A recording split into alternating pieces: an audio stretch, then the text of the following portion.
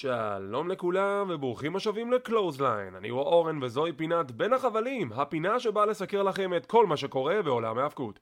כמו תמיד אנחנו נתחיל עם מספר חדשות וידיעות, נסקר את AEW Dynamite, משהו שלא יצא לנו עדיין לעשות השבוע, ונעבור לסיקורים של AEW Rampage ו-Friday Night Smackdown.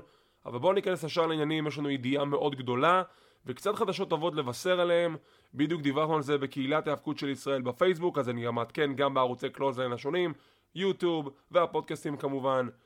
ובואו נדבר על ביג אי. במהלך הפרק השבועי של Friday Night Smackdown לביג אי וקופי קינגסטון היה קרב זוגות מול שיימוס ורידג' הולנד עם השוליה החדשה שלהם. אנחנו נדבר על זה אחר כך. מה שחשוב לדבר עליו זה שבמהלך הקרב רידג' הולנד מבצע overhead belly to belly suplex על ביג אי ברצפה, וביג אי נוחת על הראש והצוואר. משם ביג אי לא ממשיך את הקרב והוא מפונה על אלונקה. הוא מרים את ידו עם סימן ה-thumbs up להגיד שהוא בסדר, וכעת אנחנו יכולים להביא לכם את כל הפרטים והעדכונים איך שהם התקבלו. ביג אי פונה לבית חולים בברמינגהם, העיר בה הופיעו הערב ב-Friday Night Smackdown, וההבחנה הראשונית הייתה שיש לו צוואר שבור. בסרטון שהוא פרסם במדיה חברתית הוא אומר שהוא מרגיש בסדר, הוא יכל להזיז את האצבעות, כלומר אין פגיעה בגפיים, והוא הרגיש שהוא לא איבד חוזק. זה כבר היו סימנים טובים. ובדיוק לפני מספר דקות בזמן שאני מקליט את הפודקאסט הזה, הוא מעלה עוד סרטון למדיה חברתית, בו הוא נותן עוד עדכון גדול לגבי מצבו, והעדכון כרגע זה שחוליות C1 ו-C6 בגב שלו סדוקות, אבל הם לא זזו במקומם, אין פגיעה בעמוד השדרה, ואין צורך בניתוח. אלה חדשות נהדרות בשביל ביג אי, שכבר לאט לאט התחיל לדרכו בדרך ההחלמה. במהלך הלילה קיבל אין ספור הודעות ותמיכה מחבריו המתאבקים, מחברים קרובים אליו, ברחבי המדיה החברתית. הרבה מתאבקים גם ביקרו אותו בבית החולים, ביניהם גם רידג' הולנד. בדבר ראשון, אני רוצה גם כן לאחל כאן בקלוזליין לביג אי, החלמה מהירה ומלאה, get well soon. ולגבי מה שקרה עם רידג' הולנד, תאונות קורות. זה לא היה משהו מכוון, זה לא היה ספוט שרידג' הולנד מבצע לראשונה. דברים כאלה קורים, אין מה לעשות, אני לא חושב שצריך להטיל על שמה על מישהו. אני בטוח שרידג' מרגיש גם ככה רע שקרה הבוטש הזה, אבל שוב, זה יכול לקרות לכל אחד. העיקר הוא שביג אי לא במצב גרוע יותר, ושהוא כן במצב יחסית טוב. כעת הוא מתחיל את תהליך ההחלמה, והכי חשוב שתהיה לו החלמה מהירה ומלאה, וכשיחזור מתי שיחזור, קודם כל שיהיה בריא. זו החדשה היחידה שנתייחס אליה הפעם. בואו נעבור ישר לסיקור של AEW Dynamite. אז מכיוון שכבר הפרק השבועי של AEW Dynamite שודר ורובכם כבר יודעים מה קרה שם, אני הולך לדבר רק על כמה נקודות ספציפיות שקרו במהלך הפרק, ואז נעבור לסיקורים המלאים של Rampage ושל סמקדאון. קינגסטון וקריס ג'ריקו. קריס ג'ריקו, האיש שבאמת היה לו פעם רשימה של 1004 מהלכים, הוא 1004 גימיקים, ויומר לזכותו רוב הגימיקים עובדים. הבחור פשוט יודע איך כל פעם להמציא את עצמו מחדש, וזה פשוט מדהים שהוא עדיין נשאר רלוונטי בעידן של היום, בגיל שהוא נמצא, והוא עושה זאת שוב. לאחר AEW Revolution שהוא הפסיד לאדי קינגסטון, הוא מתחיל את התוכנית הערב עם פרומו על כך שהוא מתחרט על כך שהוא לא לחץ את היד של אדי. אדי מגיע לזירה, נותן נאום משלו, הם לוחצים ידיים בסוף, והם מותקפים על ידי 2.0 ודניאל גרסיה. סנטנה ואורטיז ניגשים לזירה לעזור, וקריס ג'ריקו תוקף את סנטנה ואורטיז. יש לנו היל טרן.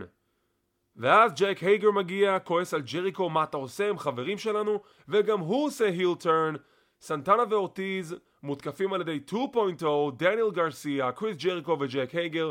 גם אדי קינגסטון מקבל מכות, הוא עובר דרך שולחן, ואז בסוף ג'ריקו מכריז ש-The Inner Circle is dead, ויש פאקשן חדש ב-AEW, The Jericho Appreciation Society. נורא צחקתי איך שהוא אמר את Society, זה נורא הצחיק. אז כן, he's done it again. קריס ג'ריקו עוד פעם ממציא את עצמו מחדש, עושה היל טרן שממש לא ציפיתי לו, ועושה פאקשן חדש. עכשיו, אני כבר אמרתי בעבר שאני חושב שלפרק את The Inner Circle, הפאקשן הראשון שהורכב ב-AEW, זו טעות. אני לא חשבתי שהם צריכים להתפרק, אבל I stand corrected. אני מודה בטעותי, אני לא ציפיתי שהוא יעשה פאקשן חדש. והאמת, אני מבסוט על זה. אני חושב שזה כיוון שאף אחד לא ציפה לו. אני אישית לא ציפיתי לזה, בכלל לא ראיתי זה מגיע. באמת שלא ראיתי. יכול להיות שדיווחו עליו באיזשהם מטרי חדשות, אני אישית לא נתקלתי בזה. זה מהלך שמאוד הפתיע אותי, שהוא עשה את ה-heel turn. האמת, אם כבר ציפיתי לאיזשהו מהלך מפתיע, זה heel turn מהצד השני של קינגסטון, סנטנה ואורטיז. אבל אני חייב להודות שאני יותר מבסוט מהמהלך הזה. אז יש לנו פאקשן חדש, The Jericho Appreciation Society. ומה זה אומר לגבי סנטנה, אורטיז וקינגסטון? האם זה אומר שהם יחזרו להיות LAX? נראה לי הגיוני. כי עכשיו למוקסלי יש את הסיפור שלו עם בריאן דניאלסון וויליאם ריגל, אז נראה לי הגיוני שעכשיו יהיה LAX ב-AEW. סך הכל, אני אוהב את כל הכיוונים האלו. זה דברים חדשים, מרעננים, שבכלל לא ציפיתי להם. אין ספק ש-AEW יודעים איך להפתיע את הצופים. עכשיו, כמו שציינתי, בשביל לא להרחיב במילים ולהגיע לנקודה שהמהדורה הזאת תיקח משהו כמו 45 דקות, אם יש דברים חשובים לדבר עליהם שקרו בפרק השבועי של דיינמייט, אני ארחיב. אם יש דברים שאפשר להגיד שהם קצר ולעניין, אני אמעיט במילים. כמו למשל קרב אליפות העולם שקיבלנו, הנגמן אדם פייג' נגד דנטה מרטין, קרב טוב, פייג' מנצח, נותן כבוד לדנטה שהוא לוחץ את ידו, שכעת דנטה די הכריזו שהוא חוזר למחלקת הזוגות עם אח שלו, לא יודע אם זה דבר טוב או רע, ואדם קול יוצא החוצה, מאתגר את אדם פייג' לקרב 6-man tag, או יותר נכון במינוחים של AEW קרב טריוז, לשבוע הבא, כשהוא אומר שיש לו שני שותפים שהם חברים מאוד קרובים שלו, they know how to throw a party, חושבים שהוא מתכוון ליאמבקס, וקול בעצם אומר שהוא התכוון ל-Red Dragon. אדם פייג' לעומת זאת, בשיחה מאחורי הקלעים עם חברי הדארק אורדר, והם שואלים אותו, באיזה שני חברים אתה תבחר? והוא אומר, תשמעו, לא נעים לי, אבל כבר דיברתי עם הג'ורסיק אקספרס, שהם רצו נקמה, אז אני כבר ביקשתי מהם שיהיו השותפים שלי. מה זה אומר לגבי מערכת היחסים בין המסדר האפל לאדם פייג'? משהו קורה שם. אחרי שהם סוף סוף התלכדו וחזרו להיות יחד בתור חבורה אחת גדולה, זה נראה כאילו יש פה טיזינג לפירוק נוסף, ואני לא מבין למה, אבל היי, אני לא הבנתי למה לפרק את המעגל הפנימי ותראו מה קיבלנו, אז אני לא אפקפק ולא אטיל ספק בבוקינג של AEW שזה נוגע לסטורי ליינים האלו, אני פשוט נותן להם לשחק, לראות לאן זה מתקדם. יש פה טיזינג לגבי פיוד בין אדם פייג' למסדר האפל, וכמובן הפיוד הפנימי בין היאמבקס לרד דרגן ואדם קול. בואו נראה לאן כל זה מתקדם. קרב זוגות בין הצוות החדש ב-AEW, בריאן דניאלסון וג'ון מוקסלי, שהם מכסחים צוות שנקרא The Workhorsemen, ג'יי.די דרייק ובחור נוסף, לצערי לא תפסתי את השם שלו. בסיום הקרב וויליאם ריגל נותן פרומו מהלב, רואים אותו דומע שהוא מדבר עם טוני שבני, הוא לא ראה את הבחור הזה 20 שנים, והוא מודה לו על הרבה דברים שהוא עזר לו בתחילת הדרך. הוא משבח את בריאן דניאלסון, הוא משבח את מוקסלי, ומצהיר ש-AEW צריכים להיזהר, כי יש פה צוות חדש שהולך לרסק את כל מחלקת הזוגות של AEW. וויליאם ריגל, בריאן דניאלסון וג'ון מוקסלי בפאקשן. מי היה מאמין? קרב של פאק נגד ווילר יוטה, שפאק מנצח, ומכאן אנחנו עוברים לתוך הזירה לישיבת הצוות של ה-AHFO, שאמורים עכשיו לקיים הצבעה פומבית, האם להדיח את מאט הארדי מהחבורה, או שהוא יישאר. הוא מדבר עם אנדרדי, והוא אומר לו, תקשיב, פרייבט פארטי בחיים לא יצביעו נגדי, אני המנטור שלהם. אז הם מרימים את האגודה למעלה thumbs up, אנדרדי, בוטשר and the blade, והעוזר של אנדרדי עושים thumbs down, צריך הצבעה שתהיה פה אחד, ופרייבט פארטי מזיזים את האגודה כלפי מטה, ומדיחים את הארדי. מאט הארדי בהלם, הוא חשב שהם בקשר טוב, וכולם תוקפים את מאט הארדי. דרבי אלן וסטינג יוצאים להציל אותו, יוצאים לעזור לו, שלפתע אנחנו שומעים מוזיקה מוכרת. לא מאמין שאשכרה שמענו את המוזיקה הזאת, אבל כן, הסוד הכי שמור בצורה הכי גרועה בעולם ההפקות, ג'ף הארדי is all elite. ג'ף הארדי מגיע לזירה לצלילי ההארדי בויז, המוזיקה האיקונית שלהם מ-WWE, תוקף את חברי ה-AFO, זה השם החדש, ו-The Hardy Boys are back. עכשיו, שאלת השאלות, איך הם הצליחו לשריין את המוזיקה של ההארדי בויז? ובכן, לפי אתרי החדשות, המוזיקה לא שייכת ל-WWE, היא שייכת לגוף חיצוני, מה שאומר שזה אפשר להם לרכוש את הזכויות להשמיע את השיר הזה, אז עכשיו ההארדי בויז in all their glory ב-AEW. דבר ראשון, זה היה הסוד הכי לא שמור בתעשייה, כולם ידעו שג'ף הרדי יגיע ל-AEW. דבר שני, נורא הצחיק אותי, ואני בטוח שכבר כולם אומרים את זה, כשג'ף הרדי רץ אל הזירה, הוא עצר לשנייה לרקוד לשיר שלו, ואז הוא רץ להציל את אח שלו, זה הקוריאה. ודבר שלישי, איזה כיף. הרדי בויז are back ב-AEW, עם המוזיקה האיקונית שלהם. רואים את דרבי אלן מסתכל על ג'ף הרדי בהערצה, ואני כבר מחכה לראות הקרב ביניהם, בין שני המטורפים האלו. ויפ, ג'ף הרדי is all elite. מאחורי הקלעים אנחנו רואים את ההתפוררות של הפינקל, ש-FTR מנהלים ויכוח עם טולי בלנג'רד. הם אומרים שהם רוצים להילחם נגד רד דרגון והים בקס להשיג נקמה, אבל טולי בלנג'רד אומר, רגע אחד חבר'ה, אני יודע מה זה עקרונות ואני יודע כמה הם חשובים וכמה משפחה זה דבר חשוב, אבל אתם העסקתם אותי בשביל להגיע לאליפות הזוגות, ולא יותר מזה, לא צריך את הכיסוכים ואת הקטנות מול הים בקס ורד דרגון, מה שמעניין אתכם צריך להיות אליפות הזוגות. יש להם ויכוח קטן, טולי בלנצ'רד ודקס הדוול כמעט הולכים מכות, שקאש ווילר אומר ומודיע לטולי בלנצ'רד, אתה מפוטר. מאיפה זה הגיע? משם אנחנו עוברים לרעיון בתוך הזירה עם וורדלו. רעיון חגיגי לאחר הניצחון הגדול שלו ב-Revolution, שהוא זכה בהזדמנות להתחרות על אליפות TNT, והוא מודיע שהוא עוזב את הפינקל והוא רוצה להשתחרר מהחוזה של MJF. הוא מודיע ל-MJF, תקשיב, או שתשחרר אותי מהחוזה ונלך כל אחד לדרכנו נפרדות ונסיים את זה בזה, או שאני אפוך את החיים שלך לגיהנום. עכשיו, לוורדלו צפוי קרב אליפות בשבוע הבא לאליפות TNT. נגד מי הוא יהיה? אנחנו נדבר על זה בהמשך. וג'ורסיק אקספרס מגנים על אליפות הזוגות שלהם בהצלחה מול חברי The Acclaimed. יש לנו קרב של לילה הרש נגד פנדה רוסה. לא הקרב הכי חזק בעולם, היו בו כמה בוטשים קטנים, והסיום הגיע של לילה הרש מנסה לפגוע בפנדה רוסה עם החלק המתחתי שאיתו היא ניצחה ב-Revolution, אבל רד ולווט עוצרת אותה, ומשם פנדה רוסה מנצחת לילה הרש, והיא בדרך לקרב אליפות בשבוע הבא בסיינט פטריק דיי סלאם, איך שקוראים לזה, לקרב מול בריט בייקר בקרב כלוב. בדיוק שנה מאז הקרב האפי שלהם בסיינט פטריקס דיי סלאם, שבו פנדה רוסה זכתה בקרב הלא רשמי The Lights Out Match, וכעת הם ילחמו שוב על אליפות הנשים פעם נוספת. עם סיום הקרב אנחנו מקבלים פרומו של בריט בייקר שרק אומרת, נראה לכם הגיוני שפנדה רוסה תנצח אותי בשבוע הבא, ואם היא תנצח, אתם יודעים מה זה אומר על מחלקת הנשים של AEW? אני שמתי את המחלקה הזאת על המפה, ואם פנדה רוסה תנצח בשבוע הבא, זה יגרום רק לעוגמת נפש.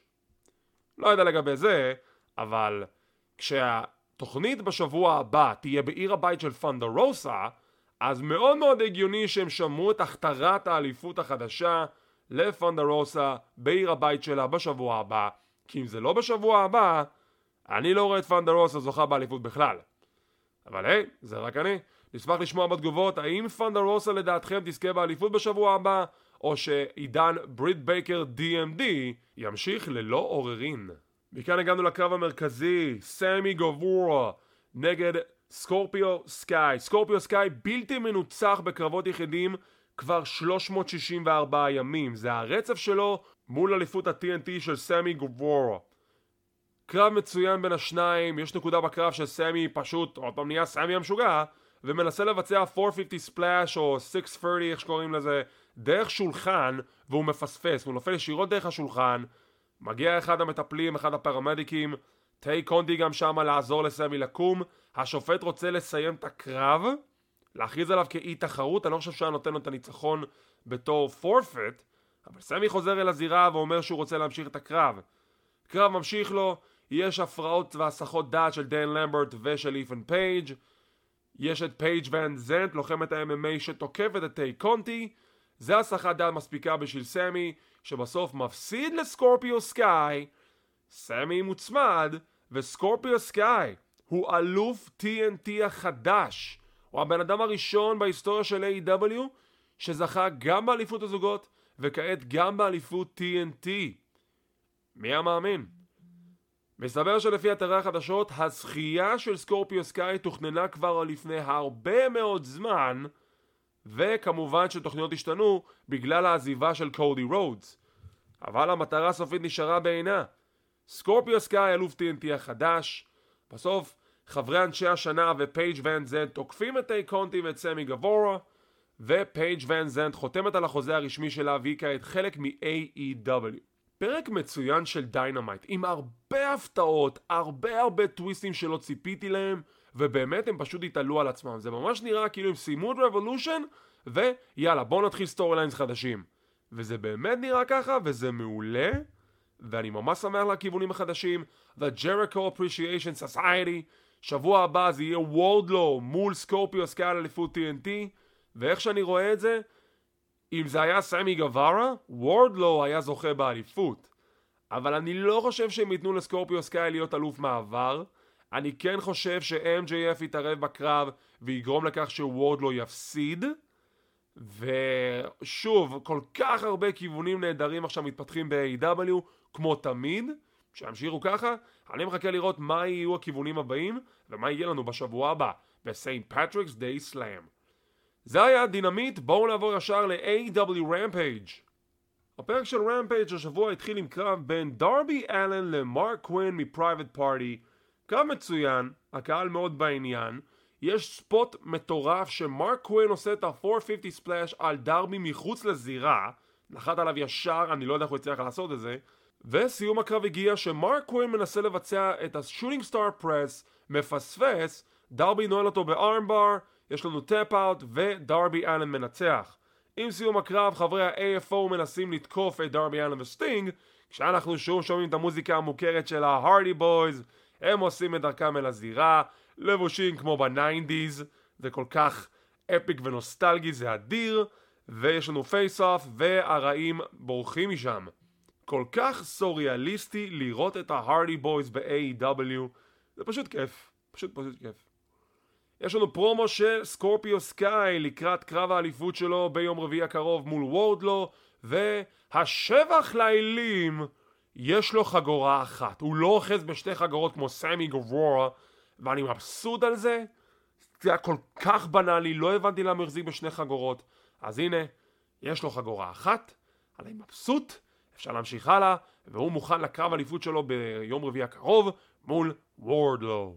The House of Black עם עוד פרומו מסתורי נוסף, מצוין כרגיל, אבל גורם לנו לטעות מי עכשיו יהיו היריבים הבאים של The House of Black. המלחמה שלהם עם The Death Triangle הסתיימה, הם ניצחו אותה, ולא יודע, משהו במילים מאוד הזכיר לי את ג'יי לית'ל. כשג'יי לית'ל היה ב-Ring of Honor, הוא היה אלוף ROH ואלוף הטלוויזיה שלהם לפרק זמן מטורף של מעל שנה. בזמן שהוא היה בריצה המטורפת הזאת, הוא היה שייך לפאקשן תחת השם The House of Truth.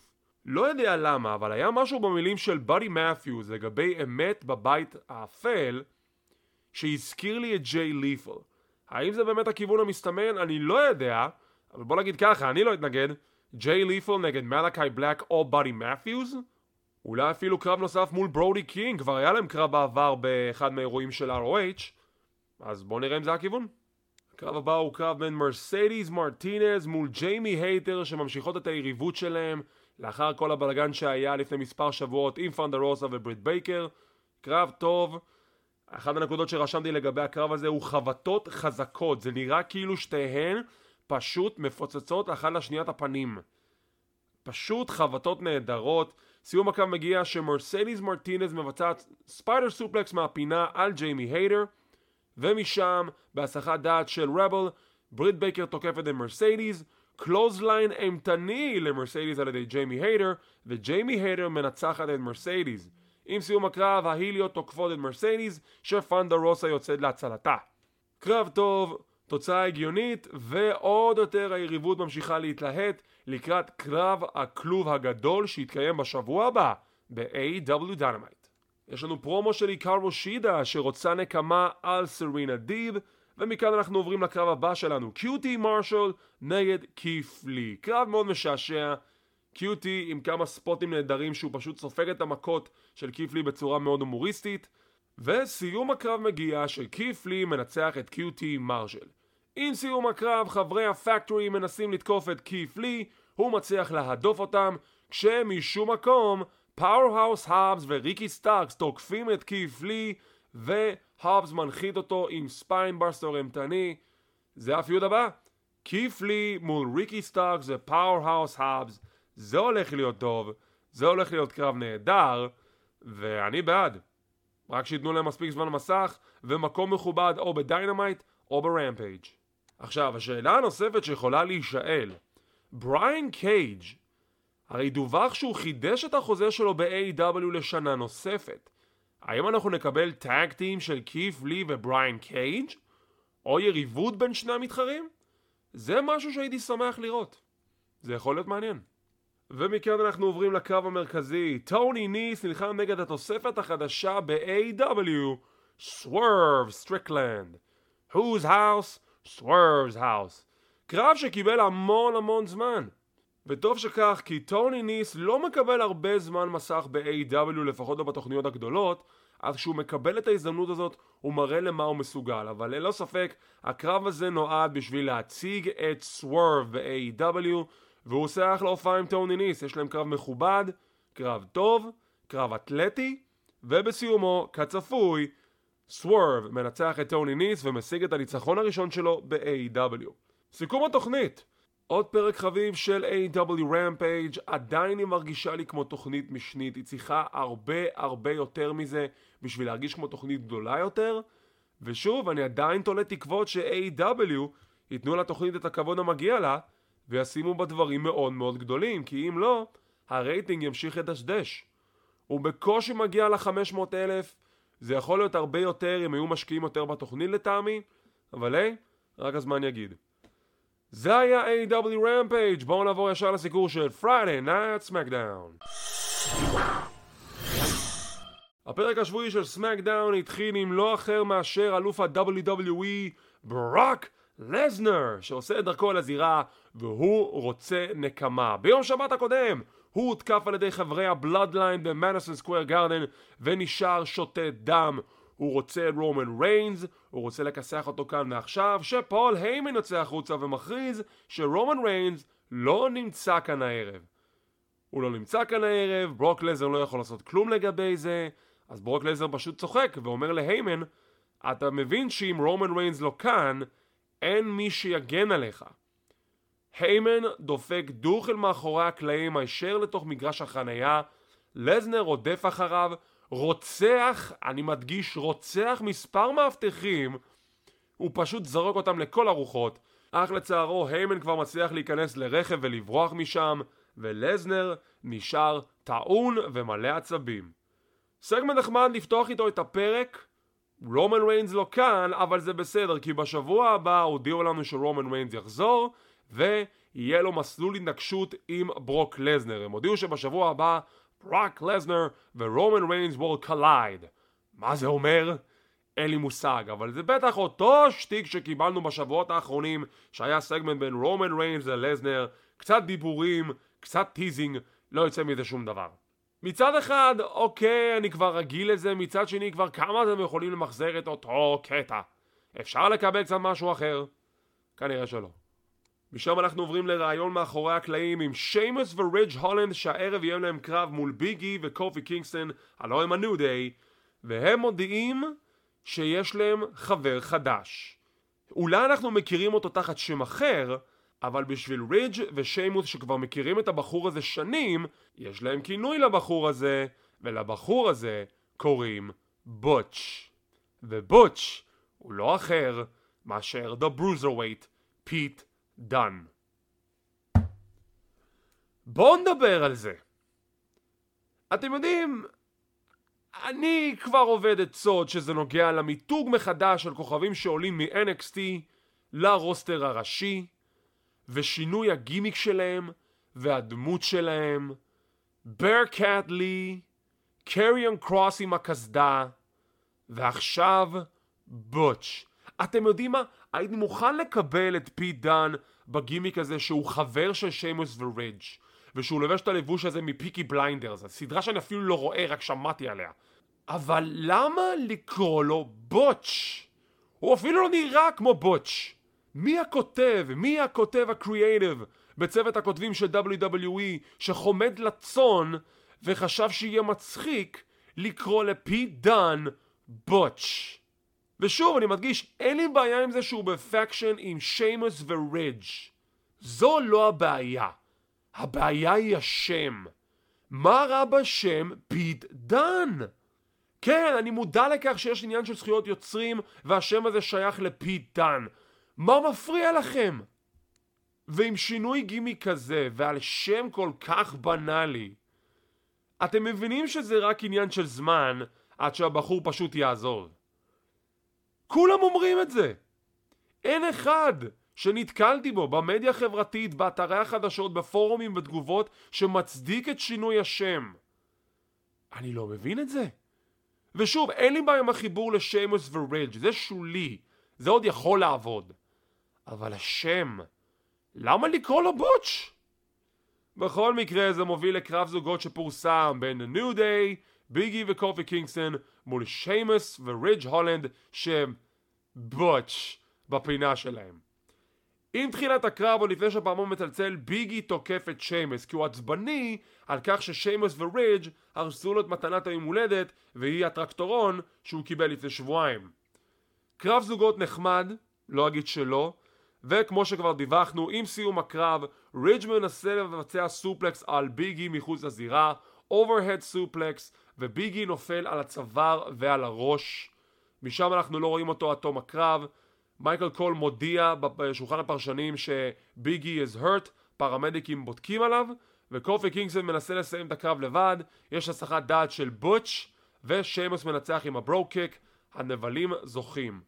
עם סיום הקרב בוטש, או פיט דן, נקרא לו פשוט פיט דן, תוקף את קופי קינגסטון ללא רחמים כששיימוס ורידג' מנסים להחזיק אותו אחורה, להרגיע אותו, אבל כל פעם הוא תוקף את קופי מחדש. כי הסטורי הוא זה שעד כמה ששיימוס ורידג' קשוחים ובעלי מזג חם, בוטש הוא יותר חמום מוח משניהם.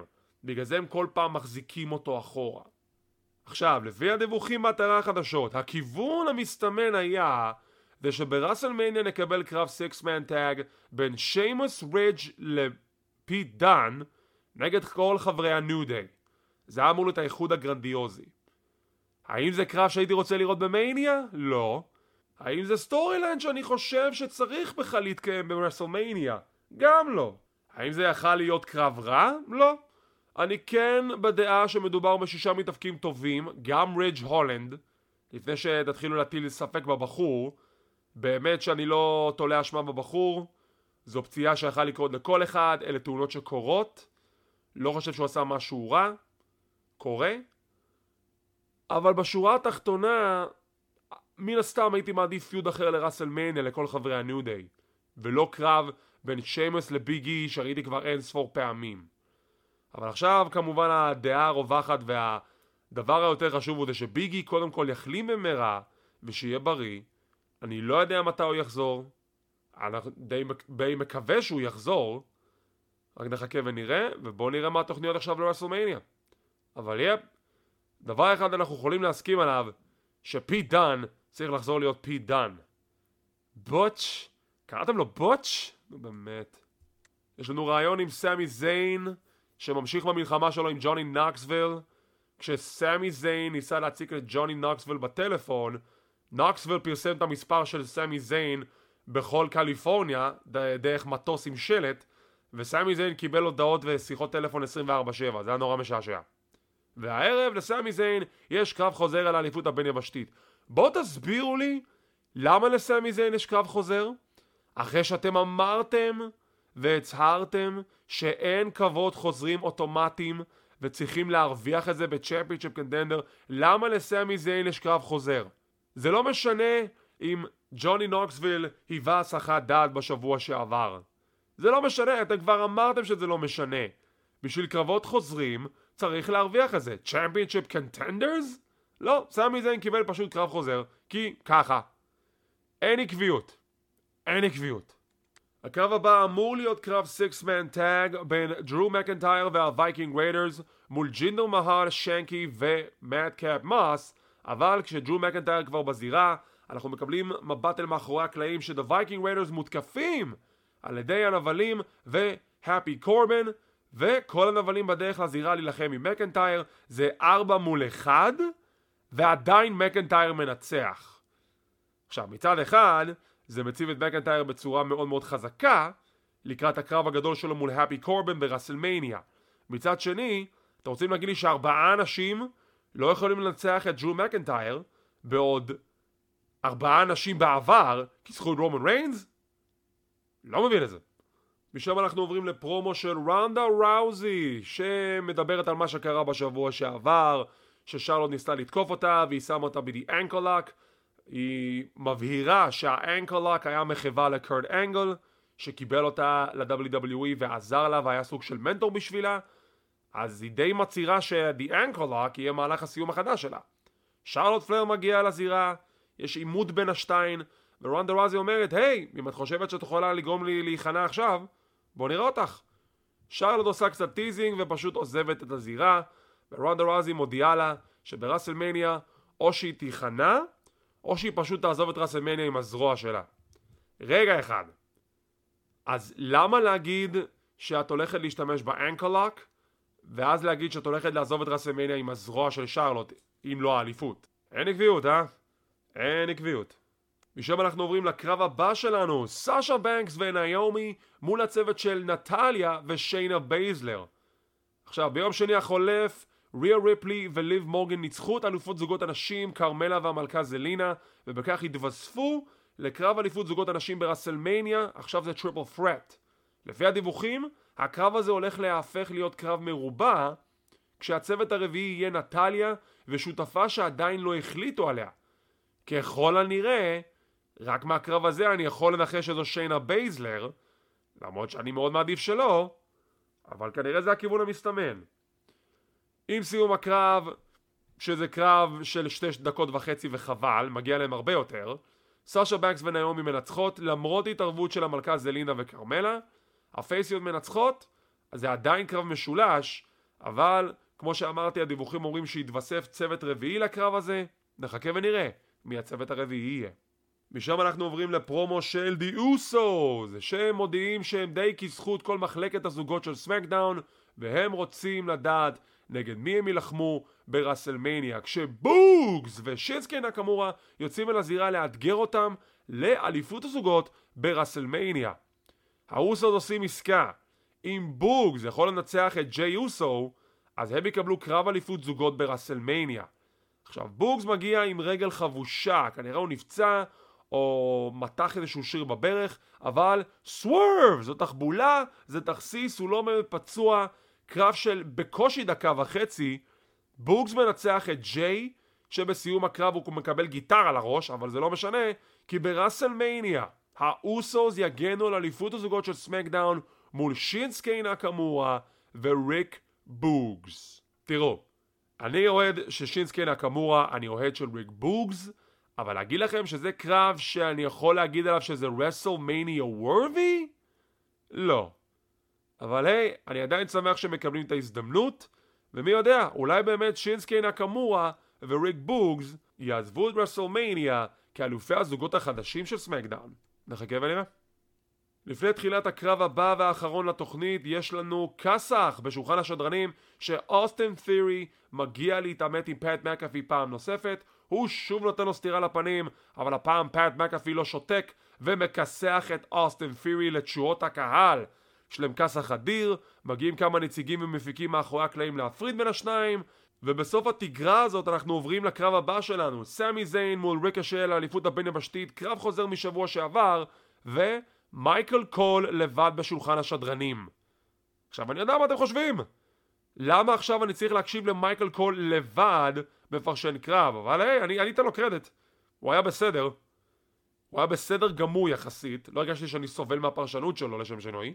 הוא עשה עבודה די טובה שהוא פרשן לבד בחיקוי הכי טוב שלו לג'וי סטיילס, מי שלא מבין את הפאנץ' שיראה את השנים המוקדמות של ECW, ובסיום הקרב ריקושי מנצח את סמי זיין. באמת קרב טוב בין השניים, אני אתן להם קרדיט, אבל קרב שלדעתי לא היה הגיוני שיתקיים, כי אין קרבות חוזרים. דיברנו על זה. וסיום התוכנית הגיע כשאנחנו רואים כסח מאחורי הקלעים ששרלוט וראונדה ראוזי הולכות מכות, שהרבה שופטים ונציגים מנסים להפריד ביניהם, ובסיום זאת שרלוט שידה יוצאת על העליונה שהיא מכסחת את ראונדה ראוזי, ראונדה ראוזי מדממת, וכך מסתיים לו הפרק. סיכום התוכנית. לא תוכנית חזקה במיוחד של סמקדאון, היו בה כמה נקודות נחמדות, אבל בואו נהיה כנים. הקרב בין סמי זיין לריקושי הוא קרב טוב, אבל אין שום היגיון שיתקיים, כי אין קרבות חוזרים. הקרב במרכאות של ג'יי אוסו וריק בוגס היה בדיחה, רק נועד בשביל לקדם את הסטיפולציה ביניהם, שעכשיו ריק בוגס ושינסקי נאקמורה ילחמו על אליפות הזוגות של סמקדאון. קרב הזוגות לנשים גם היה חלש. קרב הפותח בין The New Day לשיימוס ורידג' היה טוב, רק מאוד מצער על הסיום הכואב של ביג אי, ובאמת אנחנו שוב נאחל לו החלמה מהירה ומלאה. והקרב של מקנטייר היה פשוט מוזר, שארבעה אנשים תוקפים אותו ובסוף הוא עדיין מכסח ארבעה אנשים. זה פשוט מוזר. אני נותן לפרק ציון של 3.5 מתוך 10. באמת שאני לא מוצא יותר מדי נקודות נהדרות להגיד על הפרק. אני חושב שהוא יכול להיות הרבה יותר טוב, אבל גם הקרבות הקצרים, גם בוטש, וגם העובדה שיש לנו קרב מרכזי שאין בו שום היגיון, עצם העובדה שהוא יתקיים, למרות שהוא היה טוב, שוב, זה מוריד מהערך של התוכנית לטעמי לפחות. אבל אני אשמח לשמוע לדעתכם, מה אתם חשבתם על הפרק השבועי של Friday Night Smackdown? מה חשבתם על הפרקים השבועיים של Dynamite ו-Rampage? כמו תמיד, נשמח לקרוא תגובות ודעות כאן ביוטיוב, וגם בדף קהילת ההפקות של ישראל בפייסבוק. כמו כן, אם אתם רוצים להישאר מעודכנים ולראות מתי אנחנו מעלים את הפינות האלו, תלחצו על הלייק, תירשמו לערוץ, תלחצו לפעמון לקבל עדכונים. זה חינם, זה לא עולה כסף. כמו כן, אנחנו בפודקאסט קלוזליין, אנחנו בפודבין, ספוטיפיי, גוגל פודקאסט, אודיו ועוד רבים טובים. תודה רבה שצפיתם, שמחים שהאזנתם, וכמו תמיד המון תודה על כל הפרגונים, הלייקים, העוקבים, אנחנו מעריכים כל אחד ואחד, ואם אתם נהנים מהתכנים שלנו, נשמח אם תשתפו אותם. אז מקווים שנהנתם, ונתראה בפעם הבאה.